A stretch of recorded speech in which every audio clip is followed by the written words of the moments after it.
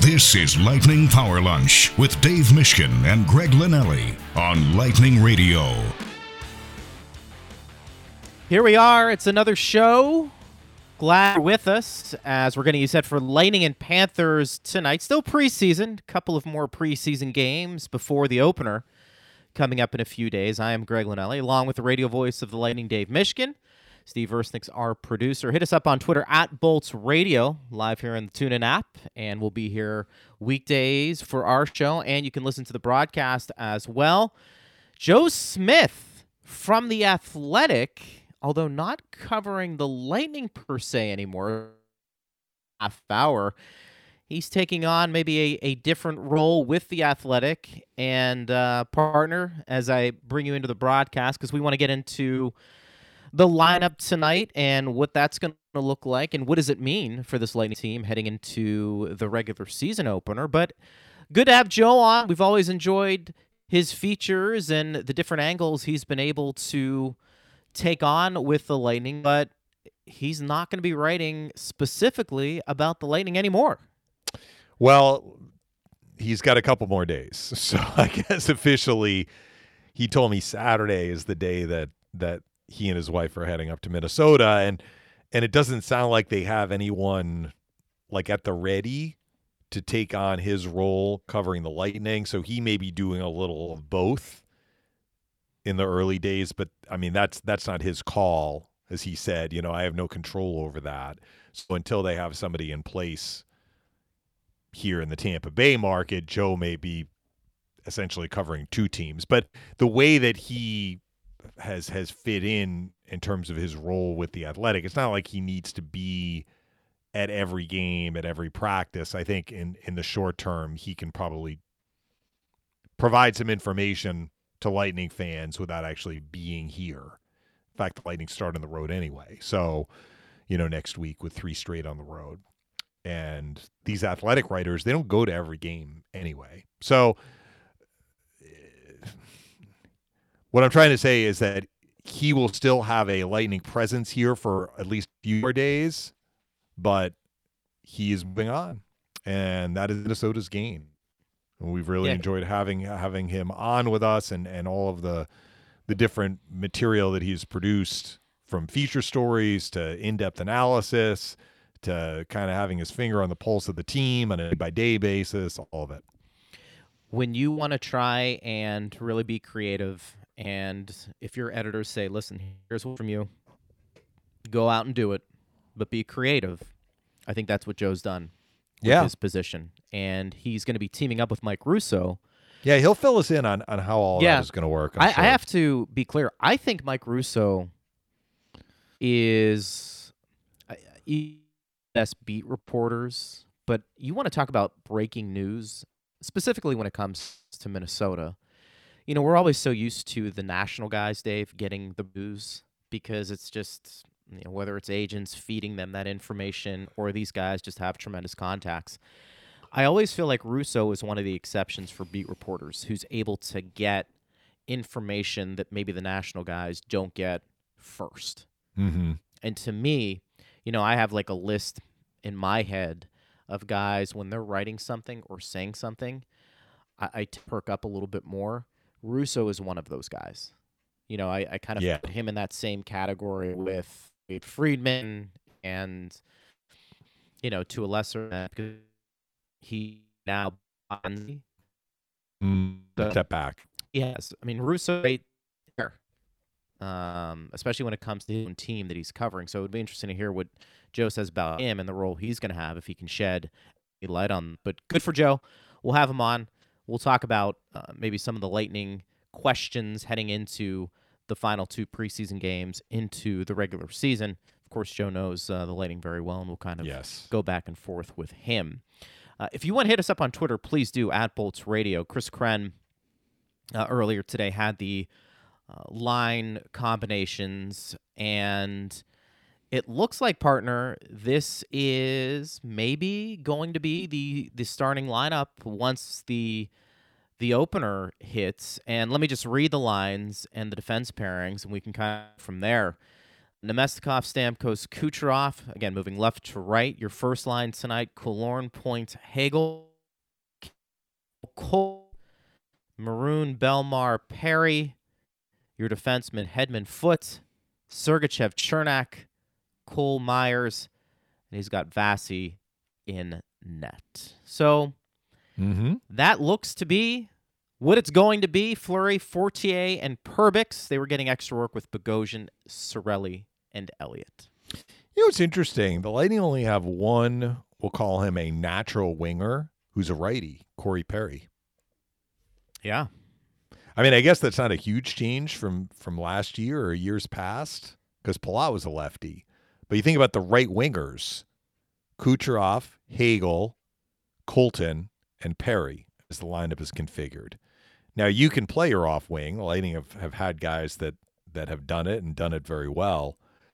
But part of that is that Stamkos and Point, both righties, are in the middle, the way this lineup is configured. That is correct. So that kind of gives us an idea of what we're looking at the next couple of games. I'm not sure there's any surprises there. Well, we may not have the same. Talked about. So, I think that you are spot on when you say this may be the lineup for opening night. We may not see the same combinations for opening night, though. I think that this game tonight and then the game Saturday afternoon will be an opportunity for John Cooper and his staff to see what they've got as far as these combinations. Yeah, I think that's fair. And we've debated a little bit when it comes to the prospects, guys who are coming up, whether it be Koepke, Fortier, Perbix, and where do they slot in? And I think we're starting to get a clearer picture. Something that has not been brought up. We talked about this the other day on the show, Dave, about the Lightning doing a really good job of bringing younger guys into the mix and allowing them to get those fresh legs into the lineup and, just have some new blood there. I think that's beneficial, and I think it's vital for teams to do that. I don't know how you feel, because it really hasn't been, I think, a point of emphasis, particularly with Pat Maroon, but, over the last couple of years. The one area where there is some age on this Lightning's team is that fourth line. Mm-hmm. Perry, Belmar, and Maroon. Now, with age doesn't always mean you are going to slow down. Although, to be fair, if it's going to happen, it's typically going to be with guys who are the age of those players.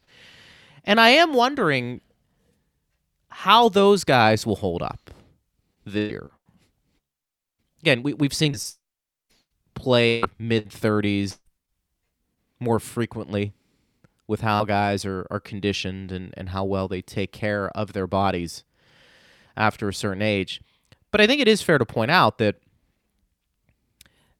if there are going to be more opportunities from some younger guys maybe to crack the lineup, injury certainly will be one of them.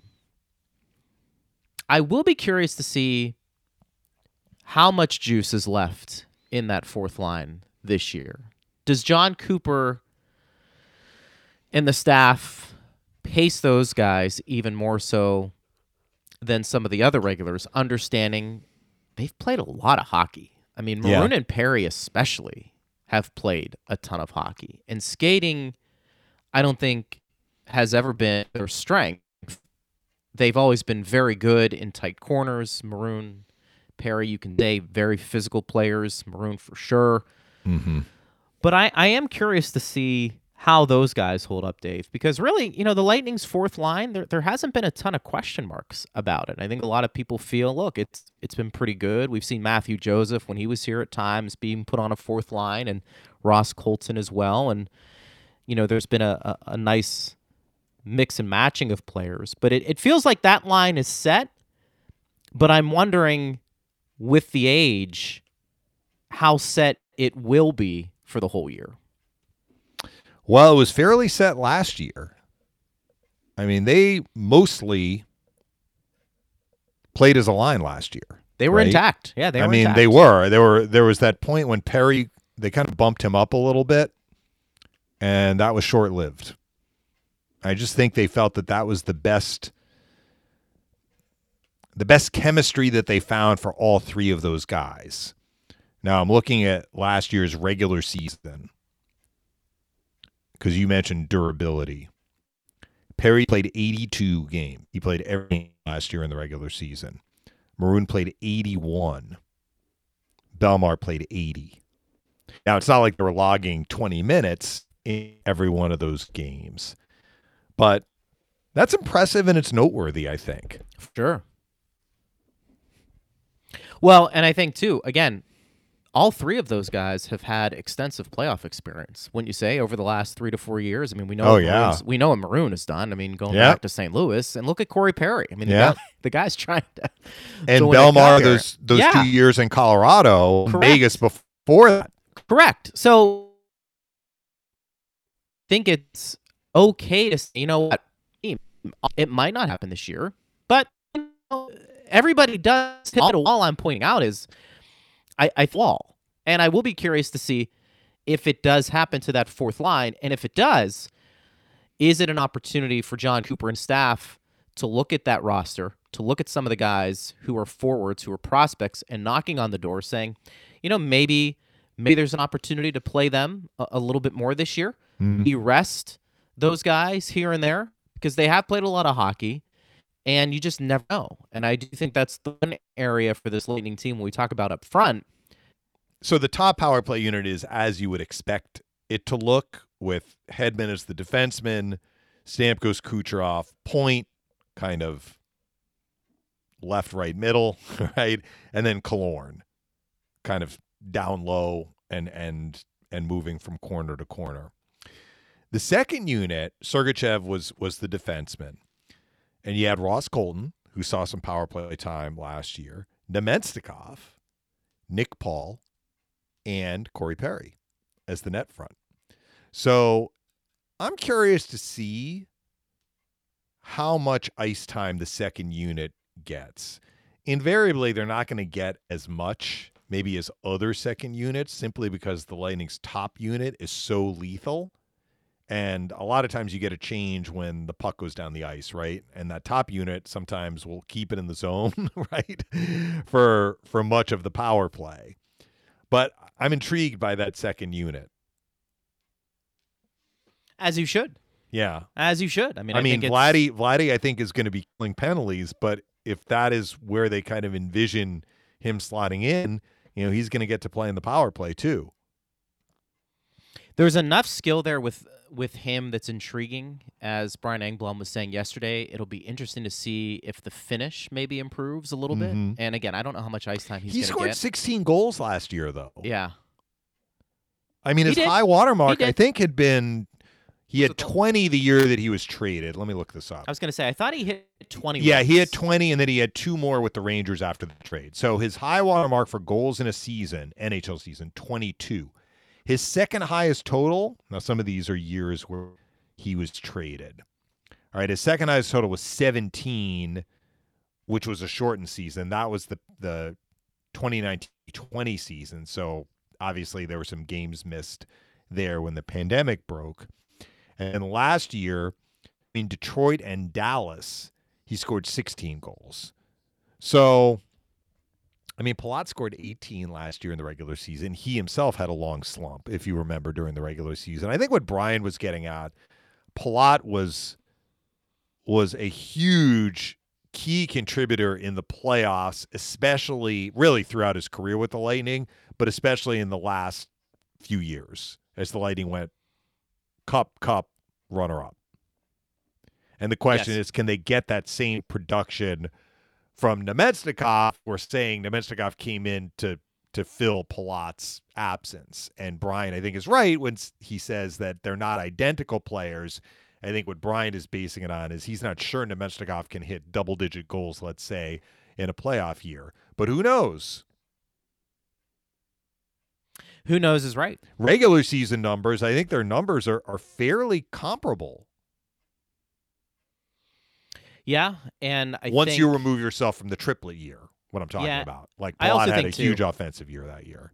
You know, the expectations, we talk about pedigrees. You know, when you're a first-round pick, even a late one, I think sometimes that stays with you. And if you don't achieve a certain status, you're viewed a little differently than a guy like Palat, who maybe is overachieved based off of where he was taken. And I think that plays into it because I think both are good players. I think Palat plays a different game, as Brian said. But both, I think it's fair to say both are skilled grinders. And I say that with the utmost respect for their game, because they can score enough to keep you honest, and they can forecheck and be physical and be responsible defensively. I think Palat plays a heavier game, but I think Nemestikov is somebody who is a very smart player, particularly in the defensive zone. And I think it's a very good addition considering the loss of Palat and what he was able to accomplish. And let me just clarify, because I looked up Palat's numbers. Palat's regular season numbers are higher, have been higher than Nemestikov's, but goal totals are fairly close. I think the difference is Palat has regularly contributed more assists, but keep in mind the team that he's been playing on, right? That's true. Since Nemestikov got traded, he's played on a couple of teams that have reached the playoffs, but he arrived at the deadline. He was traded to Colorado prior to the pandemic, basically, and he was with the Avalanche in the bubble. And then last year he was traded to Dallas, which is not really a high-scoring team, and they had a very good playoff series against Calgary, took the Flames to 7 games. But, the rest of the time he was playing with, Ottawa and Detroit and the Rangers when they were dipping, basically, before they ascended again. So I think you have to kind of take those numbers with a grain of salt. What we talked about, though, is for Nemestikov, what the coaches have noticed is a more well-rounded game. I'm not sure he would have played on penalty kill 4 or 5 years ago. Jeff Blashill's like, I had this guy in Detroit. We used him on penalty kill. He can be a penalty killer. And he has been a penalty killer during the preseason so far. The Paul Colton Koepke line has one that's going to be pretty intriguing, because I think there's skill and size on that line that has me intrigued, because I think that could be a matchup problem for some teams, understanding if those three guys, A, stay together, but B, their skill sets come to the forefront. Colton and Paul, you can make a case those guys have taken nice steps in their growth as NHL players. Koepke coming into his own, I think it's ready for him to see what he can do. But, those guys can skate, they can hit, and they can score enough to keep you honest. I think that's what you want in your third line. This question comes in from Bob. He says, does Nemestikov, Stamkos, and Kucherov have a history with one another? And do you think we could see that line stay together? Yes and yes. We mentioned this on the show. And again, John Cooper doesn't always keep one line together indefinitely. Sometimes he will, and we've seen some combinations stay together way more than they've not been together, like Palat, Point, and Kucherov, for sure. But, you go back a few years, Nemestikov, Stamkos, and Kucherov, that was a line. And I think that they played together a fair amount that year that Nemestikov did score 20 goals before the trade. Right. So yes and yes to those two questions. When you think about it, too, he's responsible enough defensively where, not saying Stamkos and Kucherov aren't, but he can certainly do some of the heavy lifting on that line if called upon. In fact, I think that's what you would anticipate, Nemestikov being his primary responsibility. And then, of course, you got Killorn, Point, and Hagel, which is interesting because, Point being healthy along with Hagel, that is some serious speed on that second line. And then Killorn, with his finishing abilities, you have an opportunity there, again, to be really effective and play off of one another. And by all indications, Braden Point looks ready to go, partner. Yeah. He's looking good, and he feels good. And that's what he said. He feels good, which is certainly a big part of it as well. This question comes from Doug. He wants to know, do you think the injury to Cirelli will be a blessing in disguise down the road, understanding the type of game he does play? In that he will have less tread off the tie kind of this year. Maybe fresher legs. Yeah, players want to play. From a game standpoint, he may have fresher legs, but I tell you what, he's getting put through the paces, as is Bogosian, because their injuries, and this is if you're going to get hurt and you're recovering and it's a long recovery, I mean, at least if it's upper body and they both have shoulder injuries or had shoulder injuries and had shoulder surgeries, then you can skate, right? So they are going through some grinded out type workouts. Those are not fun. No. Now, it's not fun when you're building back strength in your legs either. Like if you have a knee injury or, Stamkos broke his leg those years ago, like that is also difficult. But they have no limitations as to how hard they can skate. And they are being through the paces. That's what you want.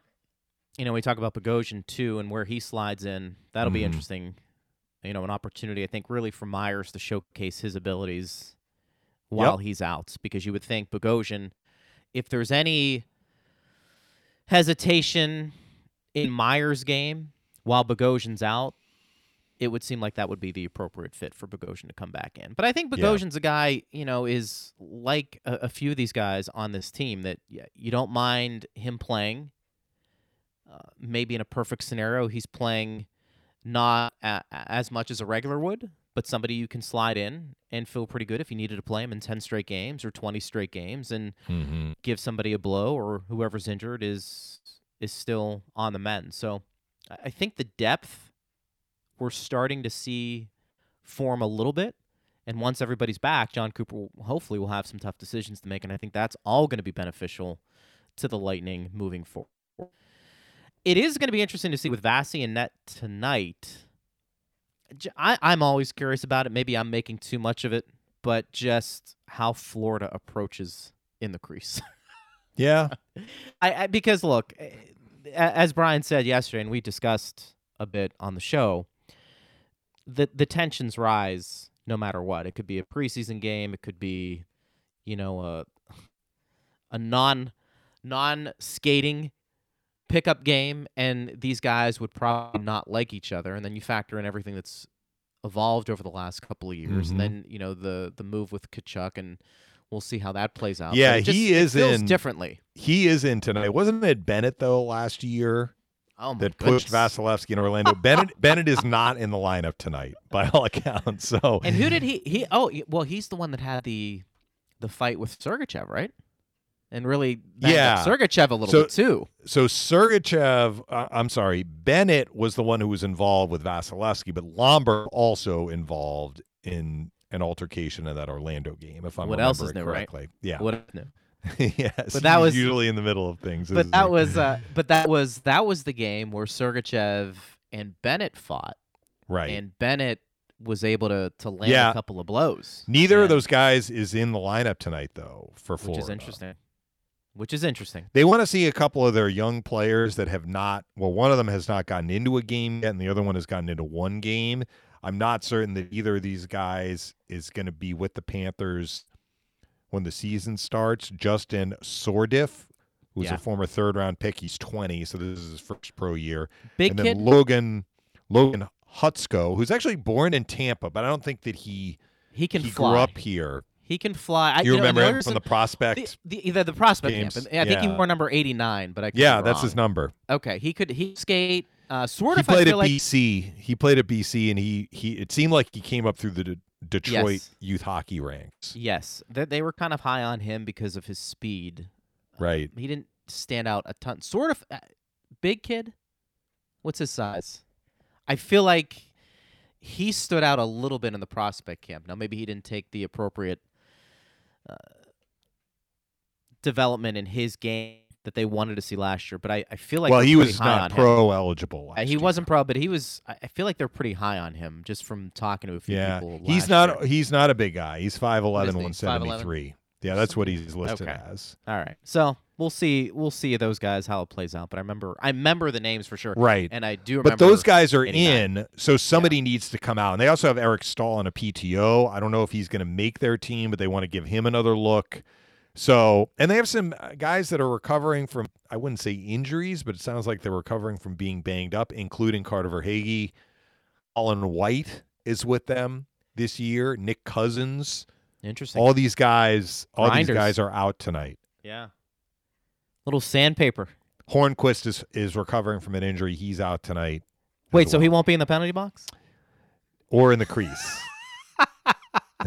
Remember, Phil could get over. You mentioned Vasilevsky, so Yeah. Look, Vasi doesn't have to get in with Hornquist, Bennett, or Lomberg tonight. But Dave, that's not to say that he won't have to contend with someone. We're going to get to Joe Smith here in a little bit, but I did want to throw this at you because I think it's fair to point out, do you think there are similarities to what Florida did this year, shaking up their roster compared to what the Lightning did the year after they fell to Columbus in the first round, from the standpoint of just shaking some things up, whether it's personnel or whether it's trying to find a different identity? I mean, heck, Florida fired their coach. Now, you and I had speculated about that. Yeah. If they didn't win the whole thing, there was a chance, especially the way they lost in the playoffs, that there was going to be some changes even behind the bench. Do you think it's fair to bring up some similarities between the two, or do you think they're completely different scenarios? Well, they're not completely different scenarios, but this is how I think of it, Greg. When we talked to Julian Breezeball, or anyone talked to Julian after they won their first cup in 2020, the second franchise cup, but the first cup of the two in a row, coming off the sweep against Columbus the year before, the Lightning neither did nothing, nor did they blow up the roster. So they didn't stand pat and just say we had a bad week, right? They recognized they wanted to make some changes. And the changes that they made were significant, but from a roster standpoint, they were along the edges. Like they added some grit for sure. Whether it was Maroon, they added Bogosian later that year, Luke Schenn. Shattenkirk came in as well. I mean, he's not going to add grit necessarily, but they changed. They didn't keep the roster the same. But when Julian was asked about it, it was less out. It was never a question in his mind to do nothing. Like, he was always going to do something because he seemed to dig in more in the notion that there's no way I was going to blow up the roster. Not there's no way I was going to stand pat, because there was no way he was going to stand pat. Like, I think that they kind of, if you say like 0 on a scale of 0 to 10, 0 would be do nothing and 10 would be revamp the entire roster. They were probably at like a 2. I think Florida is like at a 5. Florida traded away its top scorer last year. One of the top scorers in the league, Jonathan Huberdeau. That's a significant move. That is more on the scale of blowing it up than the Lightning did. Some of it may have been cap related, but Mackenzie Weegar was one of their top defensemen. Now, look, I know he had the gaff in game 2 when Colton scored right at the end of the game. I mean, there were some other mistakes that were made, but he made the biggest one. Is that a reason to trade this guy? I don't know. But they definitely did more to shake up than the Lightning did. That's how I would answer the question. And I think the Lightning were happy that they didn't do that. I mean, trading Jonathan Huberdeau would be like trading Nikita Kucherov. Maybe that's not a great example. But I mean, they're both wingers. Same thing. They're both top scorers, and you're like, this is not working. We have to make a change, and we're getting a really good player back. I mean, Matthew Tkachuk is a top player in the league, but he's a different type of player than Huberdeau. He can make a different impact, and I think with what they were looking to do, he fits the change in style more than Huberdeau. Right, but we're going to get the answer to the question, was as much of a change necessary? Was as much of a change necessary? Well, you know what? We can ask our good friend Joe Smith this question, The Athletic. He joins us here on Lightning Radio. Greg Linnelli with you, along with Dave Michigan. Joe, first off, buddy, great to be with you. And we talked about it at the beginning of the show. For those who aren't informed, you're going to be transitioning somewhere else, Joe. Tell us about it. Yeah, thanks for having me, guys. It's been a busy summer, not just the Panthers, but for me in my life. Got approached about a new role, and expanded role, but moving up north, back to the Midwest, to Minnesota, to cover the Wild with Mike Russo, another really good writer of ours up there, and then be able to do more kind of national stories and features when I'm not, on the road with them or covering them. So, 16, 17 years in Tampa Bay, it's been wonderful, and we've enjoyed every minute of it. And I think now it was time for a change, a new adventure, and a chance to write about some different guys and a different organization, the way they run things. So, yeah, it's a little bittersweet. I've been really excited, but a lot of stress that goes along with moving, as you guys probably both know. And that's what we're kind of dealing with right now.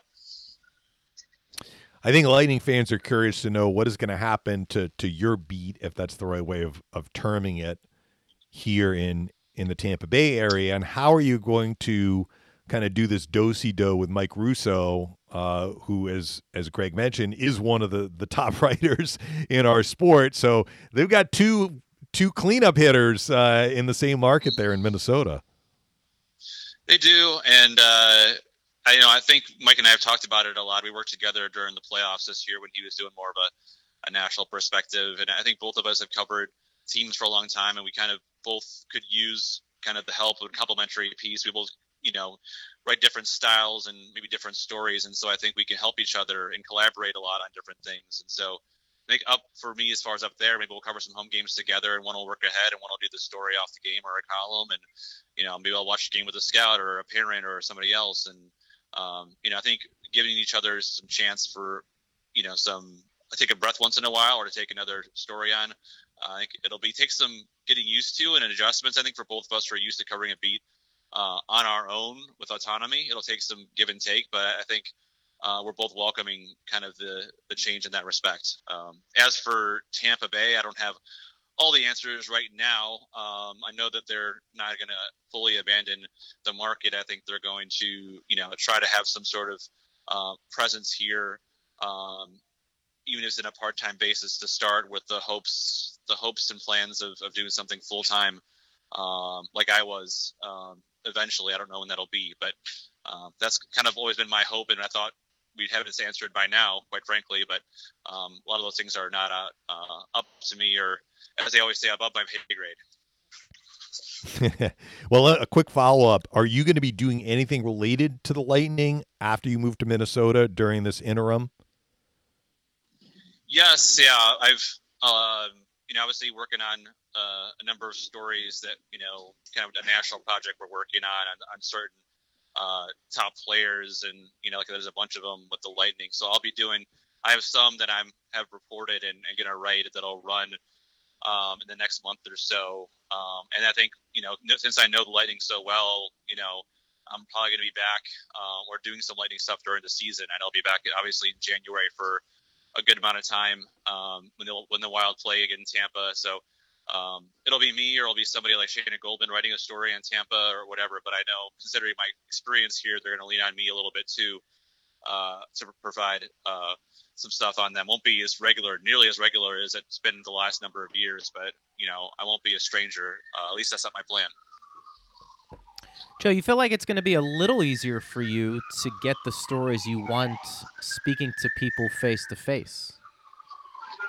It is. It's been really refreshing to be in the locker room, the small talk, all the different ideas you have. A lot of times are just having those random conversations with somebody, and asking about their summer, asking about their training, about their stick, about everything else, and it makes such a big difference in your coverage. I think if you don't have that, it makes you work even twice as hard. Like in the pandemic when it was the Zooms, and I was calling everybody and their mother, just to try to get something different and something new and something fresh, and just to be in the room. And I sat down with Nikita Kucherov for 20 minutes a couple days ago, and just really had some enjoyable conversation about his process and his career. And so, those things, it's hard. How'd you do that?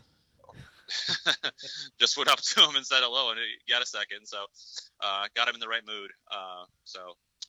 He asked about the move and the change, and then we started talking. So, he is really an insightful player when you're able to get in there and at least have that conversation. So I was grateful that he's, at least open for one more before I left. Joe, what about this team? What questions did you have going in? I know that you're not going to be as tuned in when we get the answers, but what are the main storylines in your mind heading into this next season following a trip to the Stanley Cup Final? Well, I mean, as you guys know, there's been a decent amount of change the last couple of years that they've tried to be able to patch with the Pauls and the Hagels and guys coming up. But it'll be interesting to me and see is this the year where maybe it does become a little harder with your depth to be able to be as strong overall as a team. You'll probably lean a lot on the top players to get them through, and then obviously once the playoff starts, you know what they can do. But I'm really curious to see if guys that maybe were in supporting roles can step into bigger ones. Like, what could Brandon Hagel do now that he's healthy and comfortable after his first camp? Can Nick Paul kind of follow up on what he did in the playoffs regular basis? The whole penalty kill has kind of changed a lot, as far as the new people on there with, Cal Foote and, Ian Cole. I think the departures of Palat and McDonough will definitely, I think, loom large early on because nobody can fill those shoes with one player. It's the multiple people. And so I'm really curious to see probably more question marks going into the season than there have been in previous ones just because of the guys that are moving into roles that they're not used to being in. Joe Smith joins us here on Lightning Radio on Power Lunch here with Greg Linelli and Dave Mishkin. It felt like, Joe, and it feels like for me, Ryan McDonough, out of all of the losses this team has experienced maybe over the last couple of years, is the one that's going to be most impactful because he was playing at a very high level at a key position. In other words, I think you can make the case that Ryan McDonough was as close to elite at what he does compared to some of the other guys who have moved on. Do you feel that way? And do you feel like this team collectively, defensively, with who they lost, maybe takes a little bit of a step backwards? Well, I agree with you in the sense that McDonough's probably the biggest loss they've had in the number of years. And this is not an offense to Barclay Goodrow or Blake Coleman. It just he plays more minutes than anybody else that on this team does. He plays some of the most meatier, most impactful minutes as far as the hardest matchups. And I think Sergachev is ready to take the next step. But he was also playing 22 minutes last year too. Sergachev was going to take over Sergachev's minutes as well. So I think even more so than on the ice, I think that's very important. But I think his presence in the room is really going to be missed.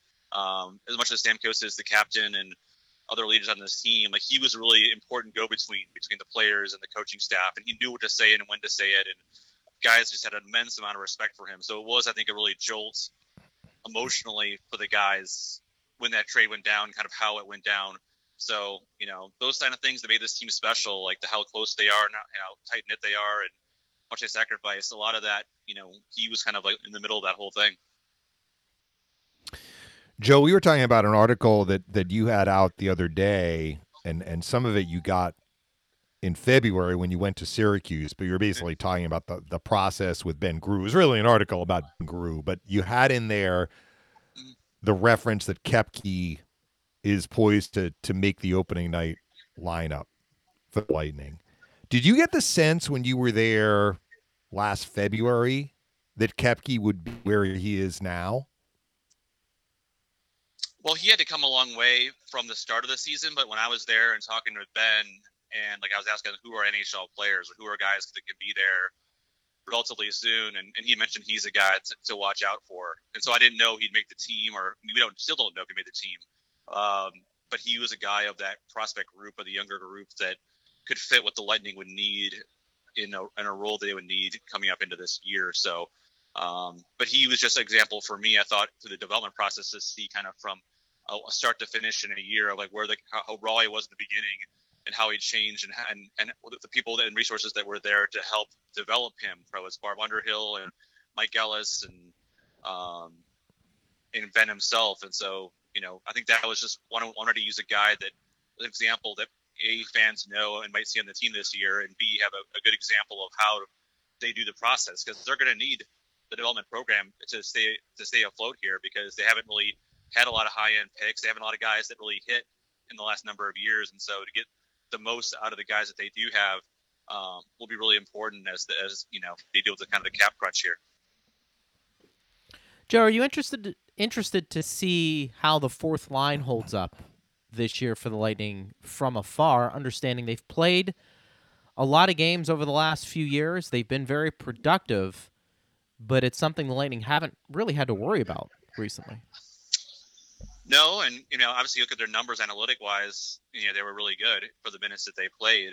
My question is, I guess, as they all get a little bit older too, is could this be the season where you start to see those guys getting a game off here and there? Not like necessarily load management, but do you want Maroon playing 81 games and Perry and Bellemare playing 81 games, and then if they're healthy, then go into the playoffs? Bellemare had that meniscus injury going into the playoffs last year, so that's where I thought maybe some of the younger guys stepped up and could play, or if Jamel Smith came back up and could give it a game or two in that kind of role. So they're clearly still really good players. They're really important players and leaders, but you wonder at some point, with all the miles on the tires, if there's a chance that maybe they go to that kind of way of having maybe a guy up for a night step in on a back-to-back and play to kind of help save them for the playoffs, which they'll be needed the most. Last one from me, Joe. What is the one thing that you and your wife decided to purchase that was a must moving from Florida to Minnesota? Well, we haven't purchased a ton yet, but part of the recruiting package for Mike Russo was he offered to buy us winter coats. So he did buy us yes. some nice Eddie Bauer winter coats, and they were on in the guest room when we stayed with them while we were looking for apartments last weekend. So that was probably the first, purchase, on our end. But I'm sure going in there, I'm going to need to have another overcoat for the suits. I'm going to need some boots, maybe, obviously a scraper for my car that we don't use in Florida. So little things to big things, but getting the apartment and the lease was the most important, to find a place for us and our dog Sammy to stay for at least the first year. Joe, last question. I'm just curious, you get relationships, you build relationships with players and coaches and staff who you follow, and I'm curious, did anybody reach out to you that you were surprised did, understanding that you have a working relationship with these guys? I got a lot of people reached out. I mean, Alex Cloran, I know, reached out to me like via text, and we talked on the phone a little bit, just kind of thanking me for coverage over the years and, being fair and and just, I got a chance to know him his entire career basically. So, that was a nice conversation. Jeff Vinnick, I talked to him the other day, and he's very gracious, and he's always been very accessible to me and to us my entire time here. And, actually get Coop said he actually going to miss me, which I don't know if he's actually true or not, but he said he might miss me a little bit here or there, having me around. So, all the barbers we've had over the years. So, it'll be tough because you definitely built those relationships over the years, and you get to know people on a personal level. You get to know their families, and so that'll be the tough thing to leave. But I know I'll still always have them and come back to them, and it'll be kind of exciting to kind of start to get to know new people. Dean Evison and Bill Guerin's been great so far, and Craig Leopold reached out, and getting to some new storylines and new people to meet, and those relationships to build. But it'll be tough to leave you guys too. You guys have always been great to me, and love talking to you guys all the time and seeing you at the rink. So everybody from Tampa has been tremendous, and so it'll always kind of be home to us in some ways, but it just won't be when we're living it at this particular moment. Well, you did a great job, and we look forward to reading your work from afar, no doubt, still. And, look, we're going to still have you on once a week, so yep. We're not going to Well, let you go. I was going to say twice a year when the Lightning and Wild play, but maybe we'll have you on additionally as well. I get greedy. Well, you guys have a whole new radio station now, right? The Bone radio station. There's probably more airtime. We right? do. So remember, I know. Remember, I'm on Central Time now, guys. So keep that in mind. So it'll be 11 o'clock for me instead of 12:30. Good point by you. I have to get Good point by you. Hey, Joe, best of luck, buddy, with the move. I know you'll do great, and thank you for all the time you gave us here on this show, and we'll do it again down the road. Best of luck, though. Absolutely. Thanks so much, guys. I appreciate it, and then we'll talk to you again soon. Take care. Thanks, Joe. All right.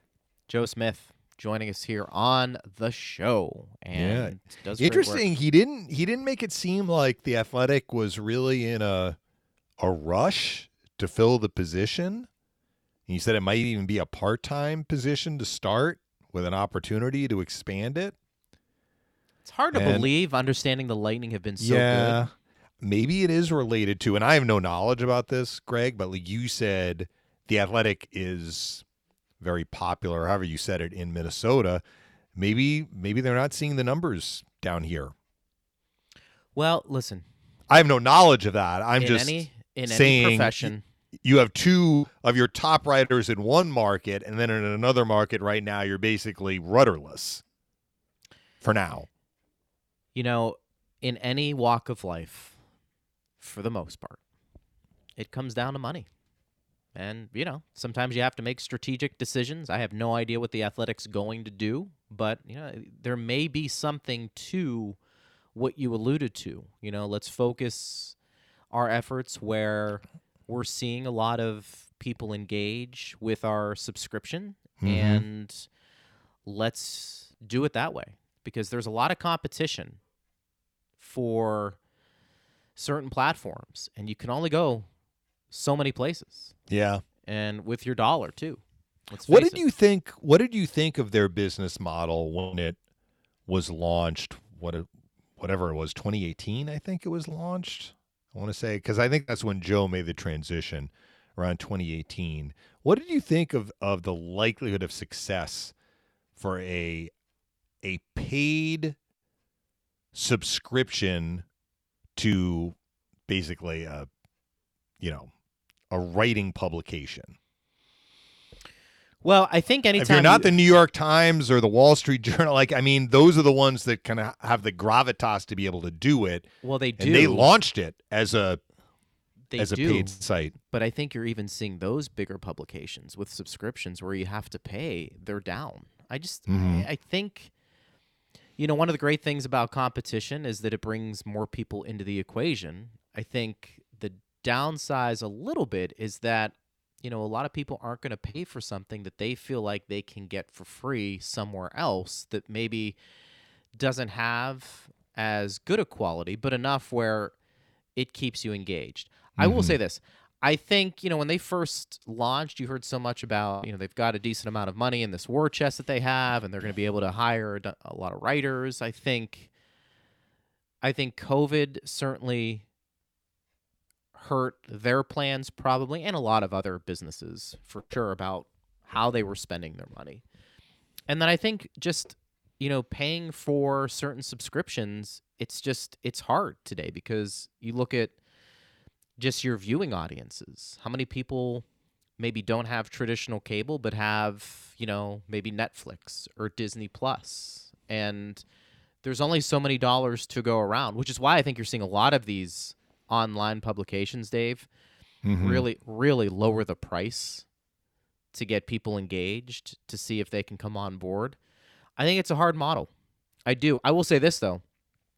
If you're going to try and get people on board, I think you need to do two things. I think, one, you probably need to do more stories like Joe Smith. Yeah. Because I think people want to learn something that they haven't already learned moving forward or even before. And I think the Russos, the Joe Smiths, some other people they have there do a really good job of that. And then I think the other part for me is just don't be political. I think if you can do those two things, I think you've got a chance of really broadening your horizons with a subscription format that people have to pay. And so I think The Athletic has done a good job. They do it by market, too. So, like, if you subscribe in a market, you're getting that market. Yes. Or you're getting a focused coverage, you know, laser-like focus on the coverage in your market. So, I mean, I think that part of it makes sense. I also think that the hard part is to make it a habit. And once people are used to paying for something, then it becomes a lot easier to get them to renew. It's getting people to make that jump, right? It is. And you want people to find out about it too. And I'm sure there are a lot of people who've never heard of The Athletic too. And that's not a knock on them. It's just new. I think getting into people's phones or computers is what you're looking for, and it's hard. I know they've expanded into doing podcasts, and I think you do everything you can to keep it engaging. But I mean, there's so much competition. There is so much competition, and a lot of it is free.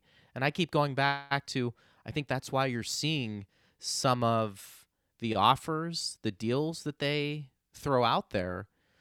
I mean, it doesn't cost a ton. So let's put it this way, if you like Joe's writing, if you like Mike's writing, you're willing to pay whatever that subscription is, and it could be for 3 months, it could be for the year. And I think the question for The Athletic is that model sustainable in the long run? And I'm sure they have their conversations with investors and who's putting money into what and making hard decisions when they have to. But from the sounds of it, I'm just reading the tea leaves. I wouldn't be surprised if they didn't have anybody covering Tampa Bay.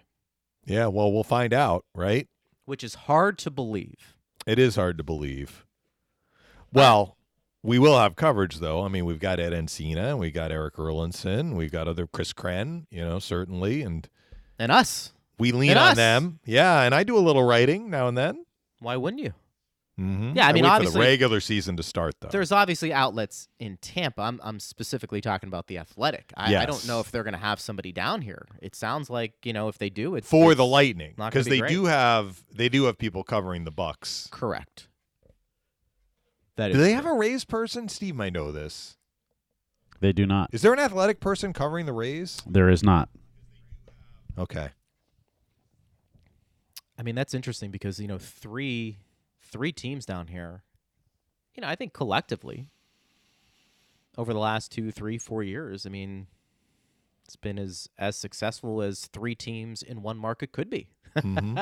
And by the way, good luck to the Rays. They're starting their playoff run. Good for them. What, tomorrow, right? Tomorrow, opposite our show at noon. Ooh, competition. Yeah. So put the sound down and yes. Listen to us talk hockey over that. I give the teams who make the playoffs in baseball. I give them in many ways the most credit. That's just, although they're such expanding, they've expanded even this year. Pretty soon. If this were last year, the Rays would not have made the playoffs. Correct, Steve?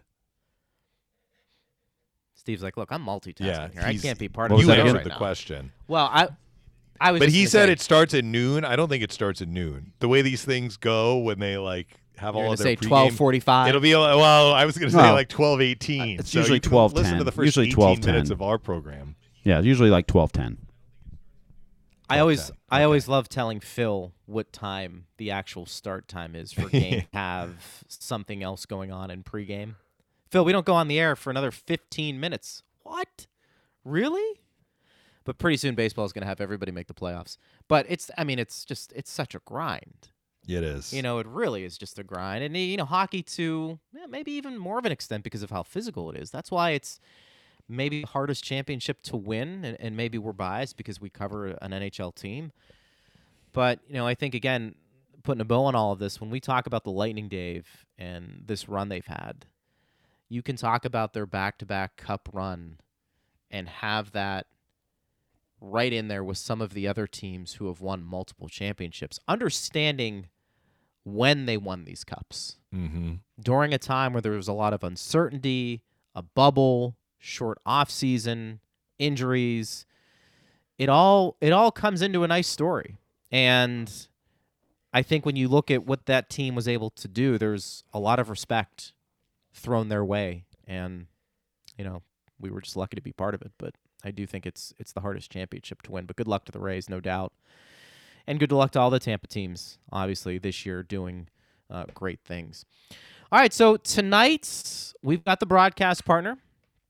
We have the broadcast. Yep, I will be in the building, unlike the Nashville game. So I'm going to talk to you right before the puck drops. We're going to do a 30-minute pregame, so we'll have that for you. We'll talk to Chris Krenn and Chief and Gabby Shirley, who will be there as well, and we'll treat it like we typically do for a regular season broadcast minus Phil. So we'll talk to you in the pregame a little bit, and then, of course, you've got the game call, which is going to be a lot of fun, and then we'll be back at it again tomorrow, noon to 1, to get you ready for the weekend. Great job, partner. All right. I will talk to you tonight. We always appreciate your expertise. Thanks to Steve Versnick as well. And thanks to you for listening and for Joe Smith. Always enjoy having Joe on. And again, best of luck to Joe down the road. I am Greg Linnelli. We'll be with you again tomorrow in this setting, noon to 1. But tonight we've got the pregame starting at 6:30 here on the TuneIn app. So make sure you check that out right here on Lightning Radio.